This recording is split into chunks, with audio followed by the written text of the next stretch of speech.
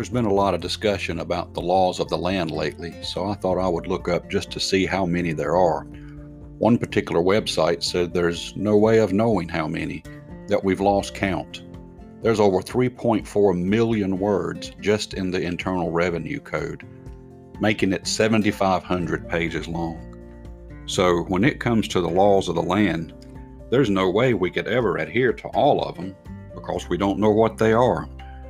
And I believe we can look back into the Bible and see that the book of the law, the book of Leviticus, and the giving of the law, Exodus chapter 20, and then the other laws that were added by man along the ways by the Sanhedrin and the Pharisees, I believe in those days there was no way that they could ever live to every law and abide by all that man created.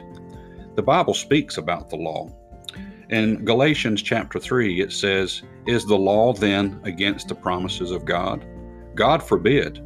For if there had been a law given which could have given life, verily righteousness should have been by the law. But the Scripture hath concluded all under sin, that the promise by faith of Jesus Christ might be given to them that believe." It goes on to say, "But before faith came, we were kept under the law, shut up unto the faith which should afterwards be revealed. Wherefore the law was our schoolmaster, to bring us unto Christ, that we might be justified by faith." There is no way that you and I can be saved by following the laws of this land, nor by all the laws of the Bible.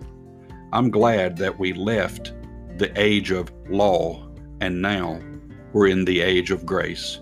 For by grace are ye saved through faith, and that not of yourselves. It is a gift of God, not of works, lest any man should boast. Thank God for Calvary, that I could be saved by Christ and not by what I do.